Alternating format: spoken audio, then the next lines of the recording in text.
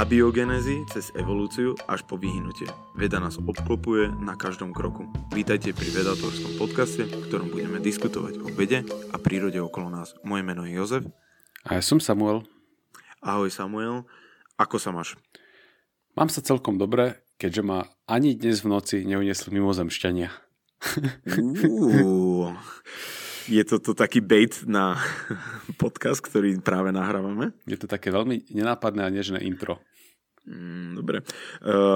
Ani mňa neuniesli mimozemšťania. Vieš o tom, že keď som bol malý, tak asi do 10 rokov som mal až panickú hrôzu z toho, že pristanú mimozemšťania u nás na detskom ihrisku pred domom. Ale že v noci som sa budil a som kontroloval vonku, že či nepristáli. A vieš, kvôli čo som to mal? Lebo brat mi púšťal X-Files, Akty X. A mňa to tak vystresovalo, že ja som si myslel, že to je nejaký dokument alebo niečo také, že to je reálne. Tak som sa strašne bál, že pristanú. Mal som také obdobie, keď som stával o 3 ráno a som pozeral von oknom, že či nie je tam nejaký ufón. Na History Channel by to podľa mňa teraz prešlo ako dokument. Určite. Na History Channel prejde veľmi veľa vecí. Ja som sa rozprával s maminou, pýtala sa, že o čom ideme nahrávať podcast, tak som povedal, že o mimozemšťanoch a o tom, či sme vo vesmíre sami. A ona mi povedala, že keď som bol malý, tak ja som si myslel, že mimozemšťania sú tí, ktorí štia mimo zem. Neviem úplne, čo sa zase v mojej detskej hlave dialo, ale...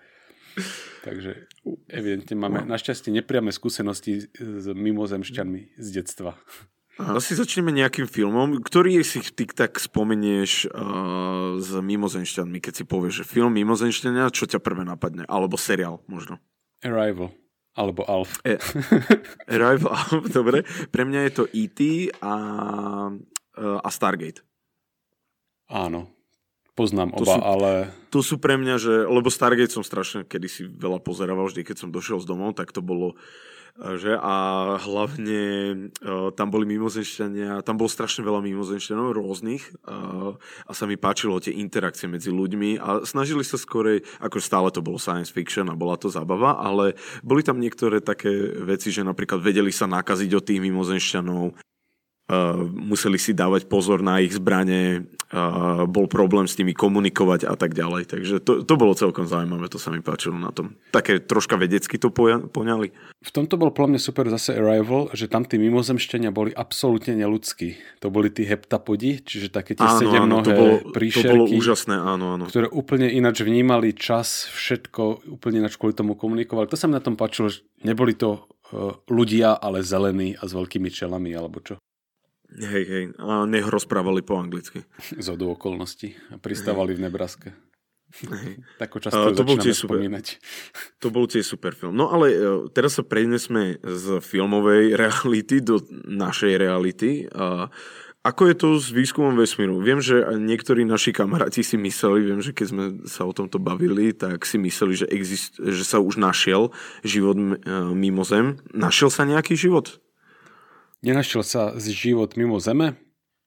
Akože po internete kolujú také videá, že UFO preletelo nad morom a tak, ale UFO vlastne znamená neidentifikovaný lietajúci objekt. Takže často to bývajú rôzne astronomické javy alebo meteorologické javy, ktoré akurát nevedia vtedy vysvetliť, tak to označia ako UFO. Ale teda UFO nerovná sa mimozemšťan. Budeme sa baviť v tomto podcaste o živote komplexnom na iných planetách, ktorý nebol potvrdený, ale veľa sa o tom ľudia napremýšľali, takže si vlastne zhrnieme, že k čomu ľudia zatiaľ došli. Dobre, super.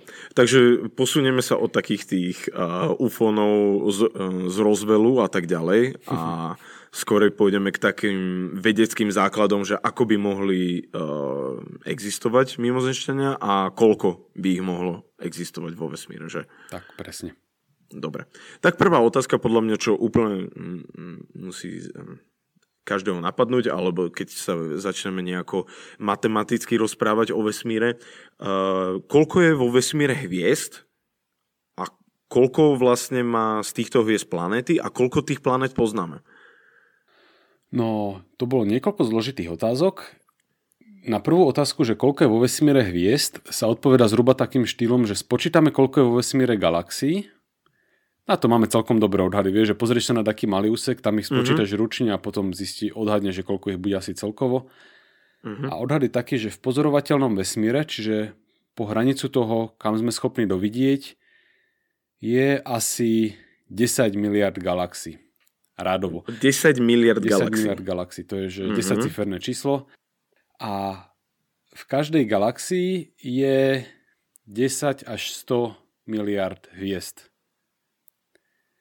10 až 100 miliard hviezd, OK. Áno. S tým aj, že ten počet galaxií a počet hviezd, to sú také intervaly pravdepodobnostné.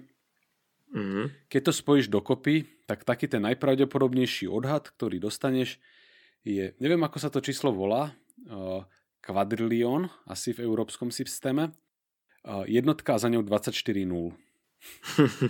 To je 24 znamená, že miliónov. Takže milión na tretiu? Na štvrtú. Na štvrtú, wow. Hej. OK, wow, to je dosť veľa miliónov. To je šialene veľa a toto je taký hrubý odhad na to, že koľko je hviezd vo viditeľnom vesmíre. Možno sa mýlime, ale nebude to menej, vieš, ako 20-ciferné a nebude to viac ako 30-ciferné číslo. Jasné, že je to taký odhad, taký zdravý a na niečom založený. Áno.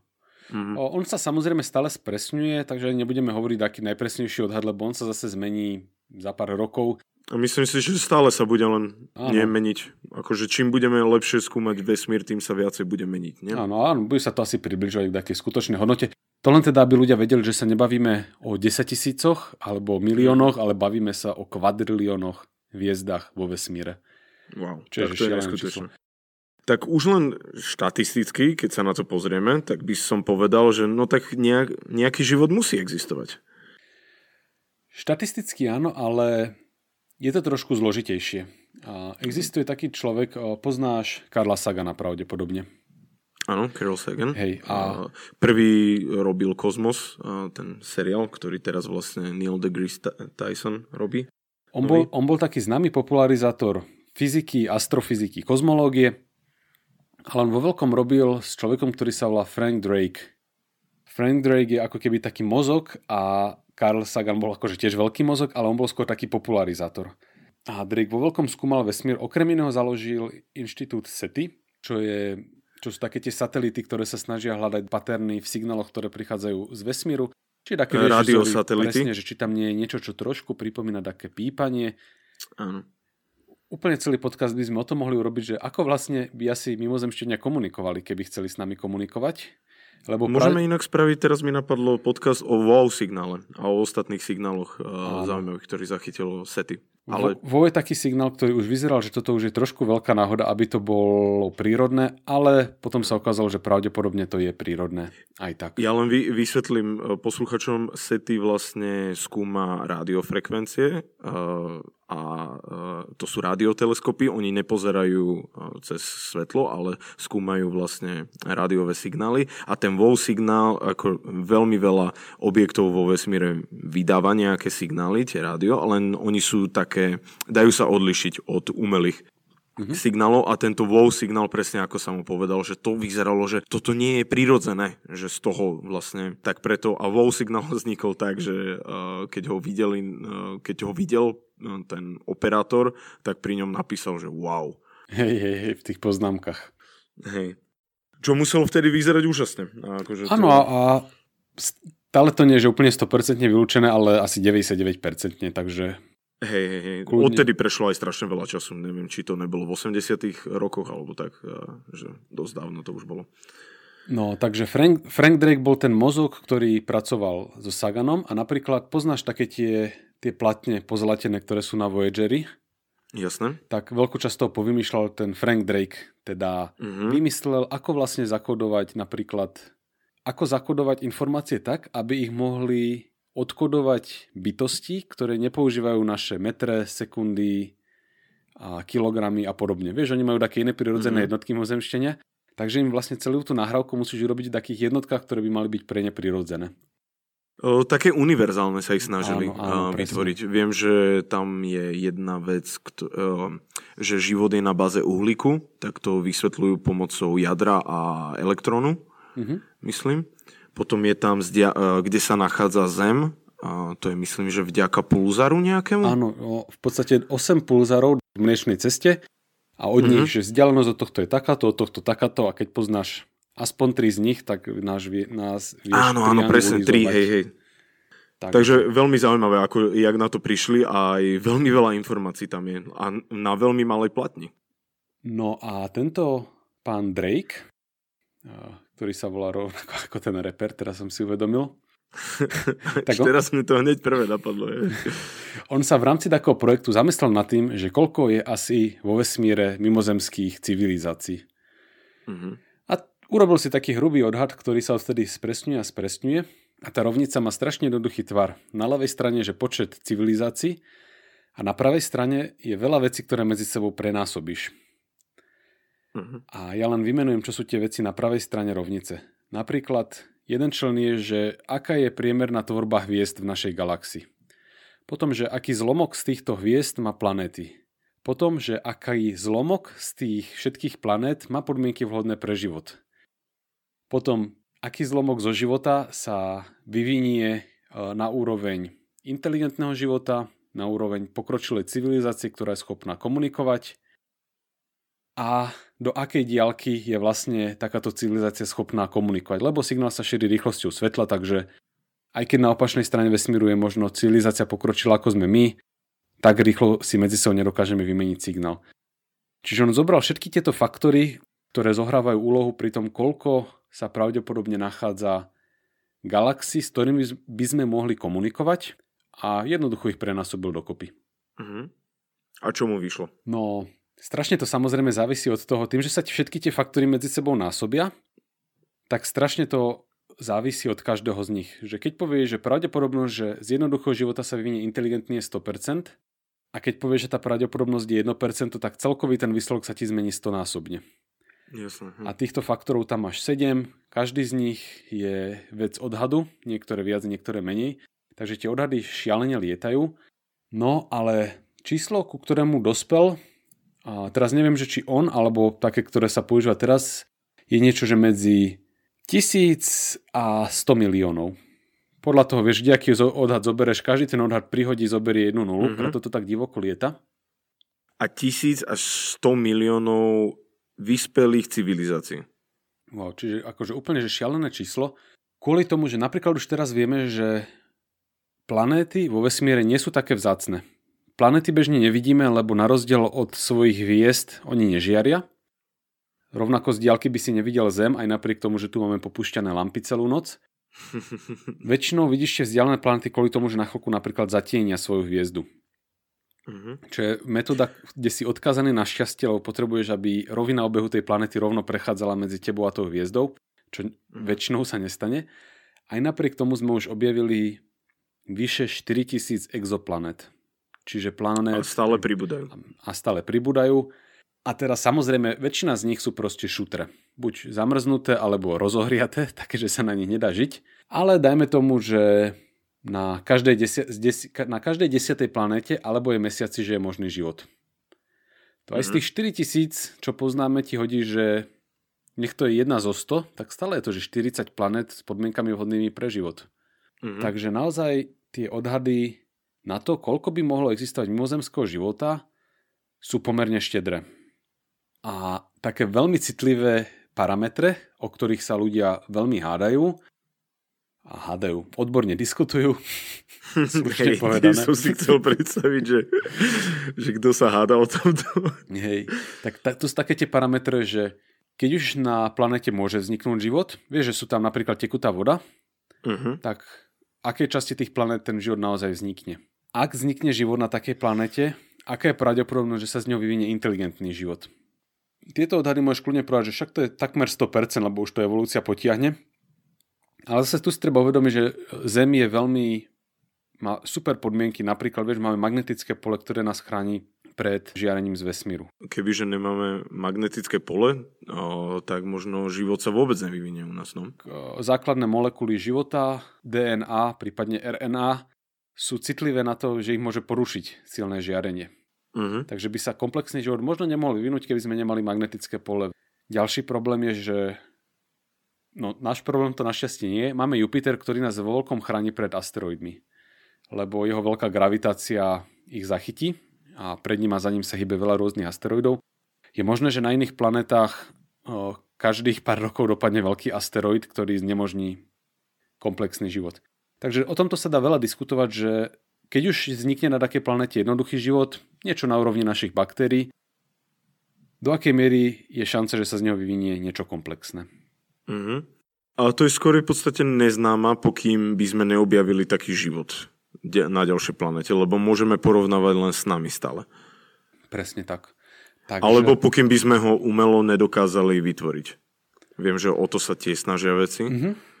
Že simulujú podmienky na rannej Zemi, a veľmi veľa bleskov, teplotu a tak ďalej, tlak.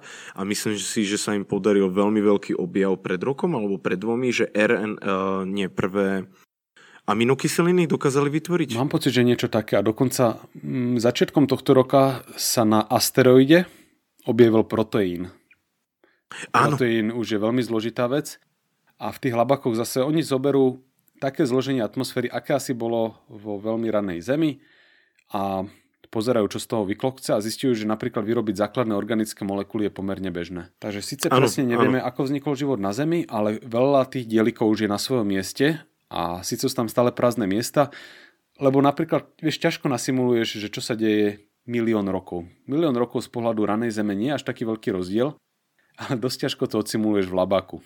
Neviem, veľa grantov sa nedáva na takéto obdobie. Grant sa veľmi zle bude šiadať na 1 000 000 rokov. No? Áno. Čiže, jak presne ako hovoríš, tým, že skúmame život na Zemi, sa vlastne dozvedáme aj veľa o tom, ako funguje život inde vo vesmíre. Mm-hmm. Pritom neberieme, že by musel fungovať na rovnakej báze. Dokonca uhlík je super na tvorbu komplexných molekúl, ale uvažuje sa napríklad aj o kremíkovom živote. Takže v tomto sú vedci veľmi otvorení a snažia sa čo najvšeobecnejšie možné predstavy o živote dať dokopy. Že vôbec to nemusí byť taký život, aký poznáme, ale je to niečo, čo už by sme nazvali životom. Mm-hmm. Že čo sa od tej anorganiky posunulo niekam k tomu životu, ako ho poznáme. Áno, presne. Mm-hmm. Dobre, a teraz povedal si to číslo 1000 až 100 miliónov civilizácií. Áno, ja by som, držme sa tu takého čísla, že kľudne berme, že ten najmenší odhad, že nech je 1000. To je jedno, ja len hovorím, že 1000 a 100 miliónov, to je jedno, aké je to číslo, aj keby, že je 2, tak je to strašne veľa, lebo zatiaľ sme na nikoho nenarazili. Čo je ten najväčší problém, že je to čas, ktorý ľudia z galaktického hľadiska sú veľmi krátko, v nejakých možnostiach, aby mohli komunikovať so svojím okolím, alebo je to problém, že tento krok na tej evolúcii je ťažký, alebo v čom to je vlastne? Počúvam ťa, len si niečo otváram. Neboj sa. Jasné. Len aby som nepovedal zlé číslo, toto je pomerne dôležitý údaj, len aby sme to tak zasadili historicky do správneho kontextu. Vesmír má 13 miliard rokov. Naša slnečná sústava má asi 5 miliard rokov a najjednoduchší život na nej vznikol asi pred 3,5 miliardami rokov. Čiže zhruba 1,5 miliardy rokov po vzniku slnečnej sústavy. Čo je dosť skoro. Na druhej strane Slnko, a teda naša slnečná sústava má 5 miliard rokov a nevznikla z takého prapôvodného zloženia atómov, ktoré bol vo vesmíre, lebo vesmír kedysi bol hlavne, že vodík a helium a úplne len také posolené tými ťažšími prvkami. To, čo sa deje vo hviezdách, ako sme hovorili v podcaste o Slnku, je, že z ľahších molekúl sa stávajú ťažšie a postupne sa generujú aj ťažšie a ťažšie chemické prvky, ktoré potom vlastne umožňujú ten komplexný život. Vieš, potrebuješ prebytok kyslíka, uhlíka napríklad. Jasné, potrebuješ iné stavebné bloky ako len helium a vodík. Áno, čiže je pomerne nepravdepodobné, že by komplexný život, minimálne tak, ako si ho dokážeme predstaviť, vznikol hneď z tej prvej generácie hviezd. Lebo nemal by svoj z čoho? Vtedy pravdepodobne ani nevznikli planety, hej, že to boli iba hviezdy asi. Hej. Takže ja si myslím, že tie stopky pre život nezačali pred 13 miliardami rokov, kedy vznikali prvé galaxie, prišli až niekoľko z neskorších generácií hviezd, ktoré už obsahovali ťažšie prvky. Tak či onak, stále to znamená, že máme k dispozícii, dajme tomu, 8 miliard rokov a na príklade Zeme vieme, že keď už máš planetu, tak za 1,5 miliardy rokov ten život dokáže vzniknúť. Takými tými, náhodnými mieseniami s tým, že veľkú časť toho času Zem chladla, bola úplne neobyvateľná, takže relatívne rýchlo už v takej upokojenej Zemi ten život vznikol. No a tá palčivá otázka, ktorú si nastolil, že dospeli sme k obrovskému číslu, teoretický odhad, ale prakticky sme nezachytili signál zo žiadnej pokročilej civilizácie, že kde vlastne vznikol ten rozdiel. A úvaha o tomto sa volá, že veľký filter. A to hovorí, že na ceste od úplne tých prvých podmienok, prvá podmienka je vlastne, že mať správnu slnečnú sústavu, kde vôbec život môže vzniknúť, až po štádium, že civilizácia je schopná komunikovať na vesmírnej vzdialenosti. Takže niekde medzi tými krokmi, ktoré musíš z toho začiatku po koniec prejsť, je taká veľká, ťažko prekonateľná prekážka. No a to môže byť hocičo, to môže byť technologický pokrok, môže to byť aj evolučný pokrok. To si hneď rozoberieme a ešte, aby sme boli úplne korektní, ono sa to v podstate ťahá ešte trošku za schopnosti ľudstva, že my už začíname tušiť, že my nie sme vrcholom vesmíru. Napríklad, že naša civilizácia by pravdepodobne mohla byť schopná kolonizovať vesmír. To začíname tušiť. Takže vlastne v tej úvahe sa rozmýšľa nad tým, že prečo už nie je veľa mimozemských civilizácií, ktoré kolonizujú vesmír, alebo kolonizujú a sme pre nich nezaujímaví. No a tá teória veľkého filtra rozdelila tú sekvenciu krokov, ktoré sú od vzniku života až po kolonizáciu vesmíru na 9 krokov. Prvý krok je, že musíš mať správnu slnečnú sústavu. To znamená, že máš hviezdu, planéty a planéty, na ktorých není ani moc veľká zima, ani moc veľké teplo. Vieš, aby si tam mohol mať chémiu, ktorá umožní vznik života. Tá najsprávnejšia. Tak, to je prvý krok. Druhý krok je vznik reprodukujúcej sa molekuly. Na príklade nášho života to na začiatku bolo asi RNA. Potom je to vznik jednobunkovcov. Štvrtý krok vznik eukariotov. Piatý krok je, že sexuálne rozmnožovanie, teda pohlavné rozmnožovanie. Šiestý krok je mnohobunkové organizmy, akože už také niečo, čo by si nazval pomaly, že zvieratá a podobne. Siedmy krok je zvieratá, alebo teda zvieratá na iných planetách, ktoré majú inteligenciu a sú schopné používať nástroje. Tam už by si okrem ľudí možno zaradil aj, vieš, také opice, alebo sem tam, vieš, také vtáky napríklad použijú taký nástroj jednoduchý. Určite. Tak tie už by si dal, že tie už sú možno aj na tej 7. 8 je vznik civilizácie, ktorá je schopná kolonizovať vesmír, zatiaľ tak teoreticky, to sme teraz my. Už rozumieme tomu konceptu a v princípe nie sme o to technologicky ďaleko. A 9. krok na ceste ku hviezdam je teda kolonizácia vesmíru. Len pre ľudí by som chcel upresniť, že nie sme tak ďaleko, čo sa týka toho vesmírneho hľadiska. Áno. Že keďže sme vyslali prvých ľudí do vesmíru pred 60 rokmi, tak v tomto zmysle nie sme tak ďaleko. Možno to nezažijeme samozrejme za našich životov, ale blížime sa veľmi rýchlo. Ja si myslím, že sa dožijeme pomerne čoskoro prvej kolonizácie inej planety. Alebo minimálne, že sa tam dostaneme. Áno, inej planety. Ja som myslel tej galaxie. Áno. Hej. Mimo slnečnej sústavy sa dostať už bude zložitejšie, ale aspoň teda, ty vieš, tie kroky, to nie sú úplne jasné body, to je. Hej. No a teda, dospeli sme k číslu, že malo by byť vhodných podmienok pre život strašne veľa, teda vhodných planét.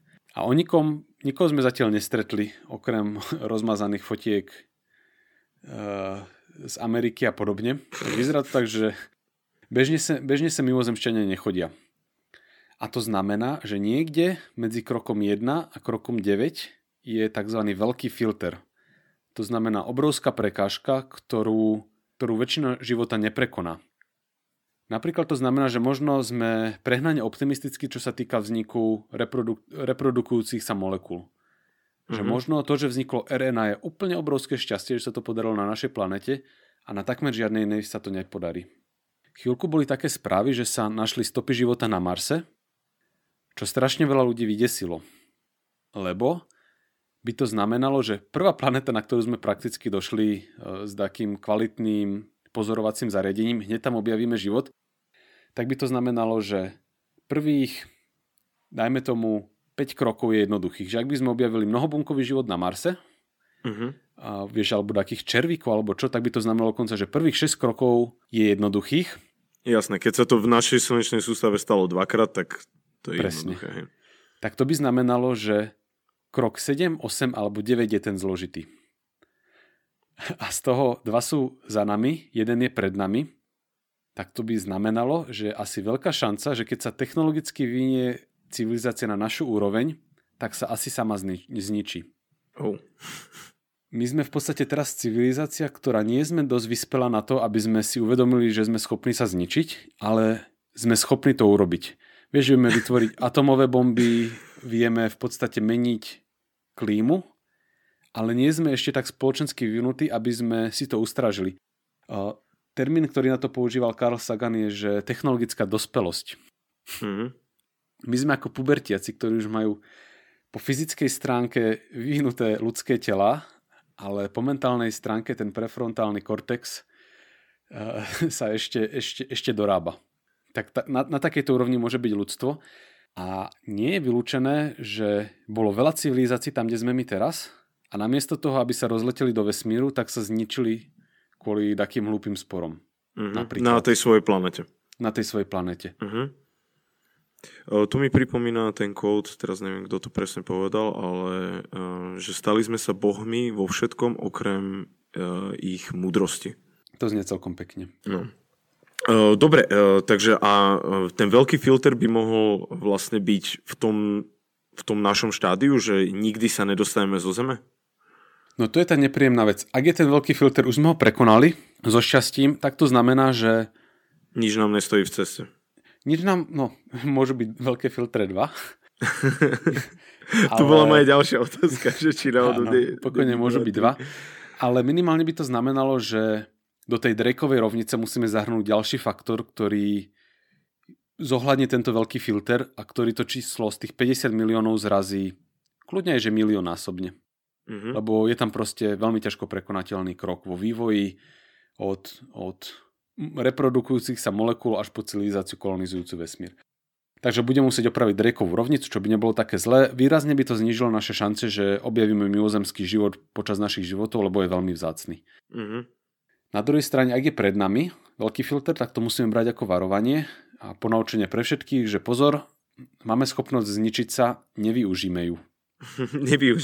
Áno, nevyužite žolika, zničiť ľudstvo. Budeme dakedy, lebo toto mi príde dosť také teoretické, budeme dakedy vedieť, čo bol ten veľký filter, myslíš? Ak by sme mali dostatočnú štatistiku, čo sa týka vzniku života na iných planétach, čo sa možno podarí ľudstvu o 5000 rokov, vieš, keď budeme mať skolonizovaných 500 planét a zistíme, že na 50 z nich sa vyvinul život a z tých 50 sa to 49 krát zaseklo na úrovni jednobunkov, chápem, že... tak potom povieme, že OK, že tak toto bol ten krok, ktorý sa nám napríklad ten podaril. Postup z jednobunkovcov na mnohobunkovcov, to bol problém. Nájdeme 49 planét s jednobunkovcami a 50. planéta bude mať zelené papagaje. Tak povieme, že my a oni mali šťastie a ostatní sa zasekli. Hej, chápem. Dobre, a kebyže niekoho nájdeme vo vesmíre, tá civilizácia, myslím si, že to povedal jeden zo sci-fi autorov, že mágia je nerozpoznateľná od technológie. Ako by nám pripadala nejaká civilizácia, ktorá je ďalej pred nami? No, ja toto často prirovnávam tak, že ako asi nás vnímajú slimáky. Absolútne nijak, že proste my obchádzame ich jednoduché potreby schrumať šalát. Tak vieš, my máme tiež také ľudské potreby, nad ktorými by sa len tak asi pousmiali. Dôvod, prečo si to myslím, že vlastne ľudstvo od času opíc po iPhony prebehlo strašne rýchlo z vesmírneho hľadiska. Napríklad pozri sa, že ako sa zmenila naša civilizácia za posledných 10 000 rokov 10 000 rokov je z pohľadu vesmíru nič. Je veľká pravdepodobnosť, že keď stretneme inú civilizáciu, ako je naša, tak ona pred nami mala náskok nie 10 000 rokov, ale 10 miliónov. A to môže byť úplne niekde inde. To je úplne niekde inde, presne. Preto mnohí hovoria, že by sme tu mali čušať so stiahnutým chvostom, aby sme na seba zbytočne neupozorňovali. Lebo taký stred môže byť fatálny pre nás. Presne tak. Nevieme, že aké budú ich... Akože, vieš, aj teraz je to také, že dostatočne vyspelí ľudia, keď idú okolo slimáka, tak ho obídu. Tak to poviem, tak. Ale sú ľudia, ktorí na ňo aj dupnú, vstúpia. presne. No. Mimochodom o pokročilých civilizáciách rozprával Nikolaj Semjonovič Kardašov, ruský astrofyzik, ktorý vlastne klasifikoval civilizácie podľa vyspelosti. Urobil takú škalu od 1 po 3, na ktorej my sme 0. Sme 0,73, že vraj podľa najnovších. Wow. Hej. Že blížime sa skoro k jednotke. No to je úctihodné. A on to vlastne klasifikoval podľa toho, že akú energiu je schopná civilizácia použiť. Keď sme používali napríklad iba energiu, ktorú sme mali v našom tele, tak sme boli schopní vykonať toľko práce, koľko jedla sme boli za deň schopní prijať. Hej.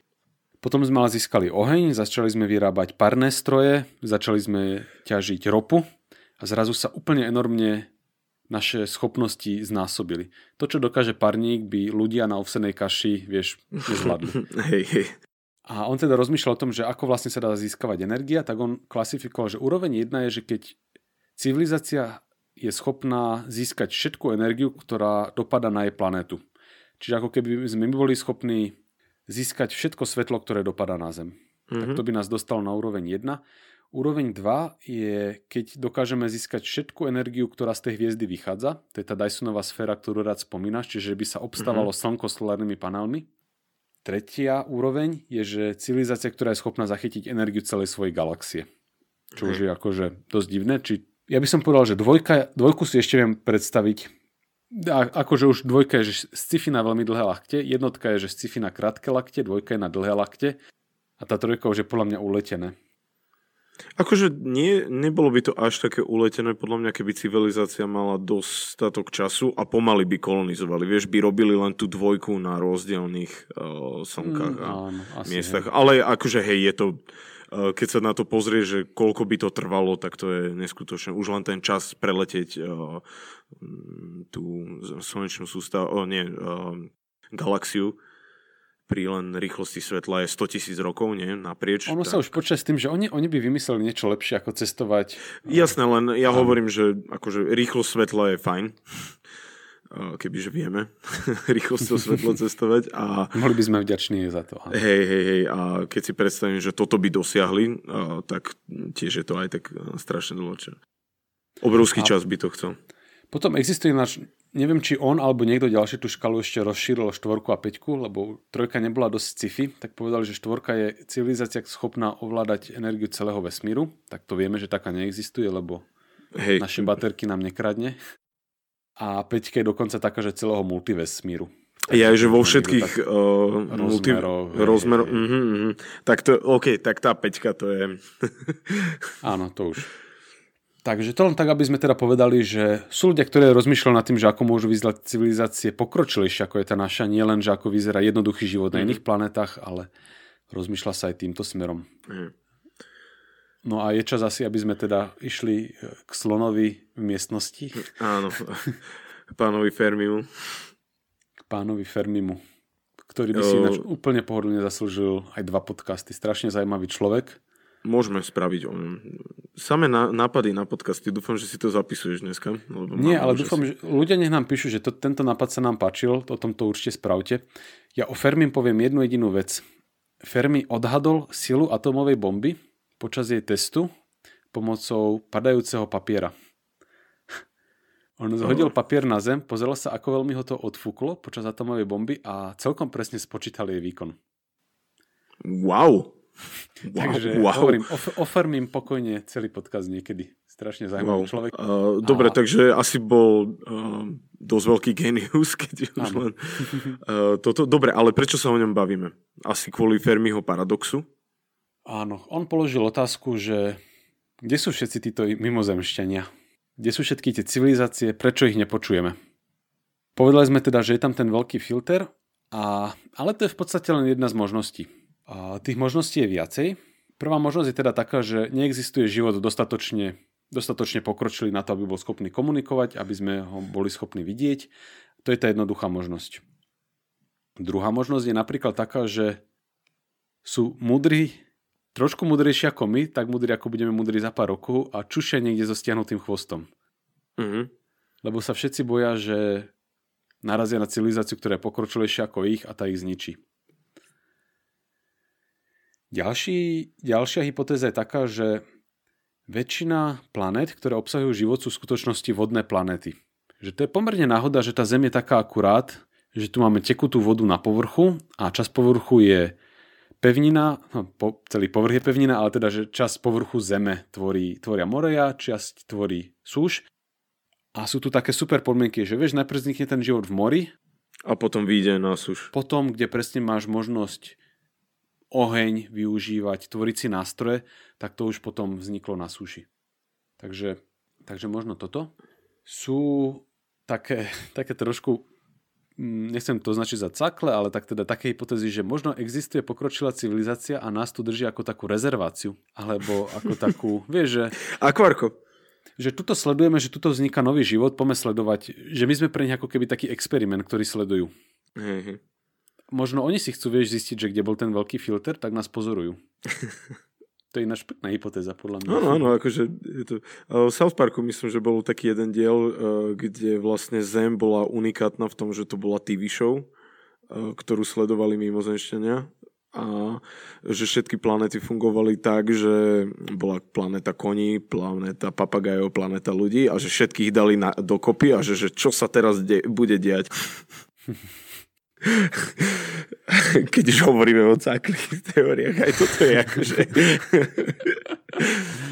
A on tam vysvetľoval ten producent, že to si nemyslíte, že planéty fungujú takto isto ako Zem? Dobre, ďalšia teória je aká? Ďalšie, že možno sa často dejú katastrofy, ktoré proste ničia komplexný život a možno nás niečo také čaká veľmi čoskoro. Vieš, také supervulkány, asteroidy, vesmírne žiarenia. Možno sme tým Jupiterom chránení napríklad. Potom sa rozmýšľa nad tým, že či vlastne možno vznikne pokročilá civilizácia, ale nechce žiť takým spôsobom, ako si to predstavujeme my. Napríklad si povedia, že nechcú žiť na planéte, lebo zistia, že v bezťažnom stave je to lepšie kvôli niečomu. Môžu mať inú biológiu ako my. Môžu mať inú biológiu a budú žiť iba na vesmírnych lodiach. Takže sú pre nás prakticky neviditeľní. Alebo dokonca niektorí hovoria, že keď už vznikne dostatočne pokročilá civilizácia, tak sa transformuje a chce žiť ako keby digitálne. Taký ten, vieš, mind uploading, že nahráš mysel na stroj, takže oni vlastne možno žijú digitálne a ako úplne minimalisticky, vieš, aby napríklad šetrili energiu alebo šetrili entropiu, vieš, aby žili čo najekonomickejšie, čo do energie a entropie, ako sa len dá. Ďalšia možnosť je, že nepočúvame dobre.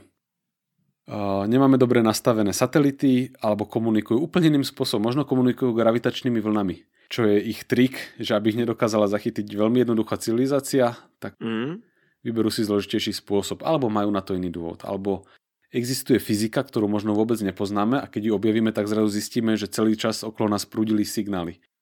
Bolo by to nepravdepodobné, ale nie je to vylúčené. To by bolo zaujímavé, keby zistíme teraz, že vlastne sme boli len ticho a všetci na nás hovorili. Tak. Je možnosť, že ináč všetci sú ticho a nikto nevysiela, ako sme teda povedali, vieš, že všetci okrem sa boja. Nás.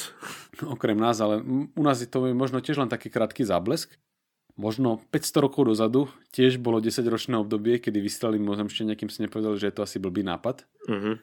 Ďalšia možnosť je, že existujú, ale sú proste od nás ďaleko. Na druhej strane vesmíru, ako si vravel.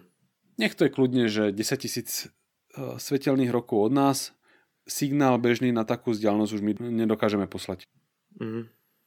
Takže tých možností je veľa a zhrnuli sme také najznámejšie z nich. Ak by sme teda tak ku koncu to mali dáko završiť, tak neviem, aký je tvoj pohľad? Je život aj na iných planétach? No, myslím si, že jednoduchý život existuje, ale asi ten zložitejší, ten civilizačný asi bude veľký problém. Nájsť možno v našej galaxii, možno v iných galaxiách, ale v našej galaxii asi budeme jediní, predpokladám. Alebo sme prišli neskoro. Alebo možno moc skoro, nikdy nevie, no.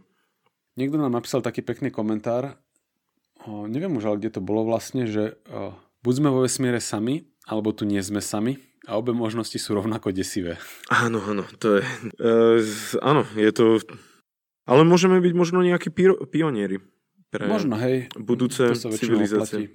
Ináč toto akurát mali Staviušno o tomto podcast, o možnosti, že sa vyhubíme, alebo že nás niečo vyhubí. A že vlastne my sme teraz taká tá generácia, ktorá má v rukách v podstate históriu možno ľudstva. Vieš, že keď to my nezvládneme, tak odsekneme niečo, čo môže byť ďalších 10 miliónov histórie. Ktoré ak už prekonáme najbližších 500 rokov, tak možno už budeme aj technologicky dospelí, budeme si vedomí, ako zodpovedne narábať s technológiami a že potom to už zvládneme. Budeme dosť pokročili na to, aby sme vedeli, že nás nezničí jeden supervulkán alebo asteroid, vieš, budeme mať dostatočné technológie, aby sme sa vedeli ochrániť, ale budeme zároveň dostatočne vyvinutí na to, aby sme sa s nimi nezničili.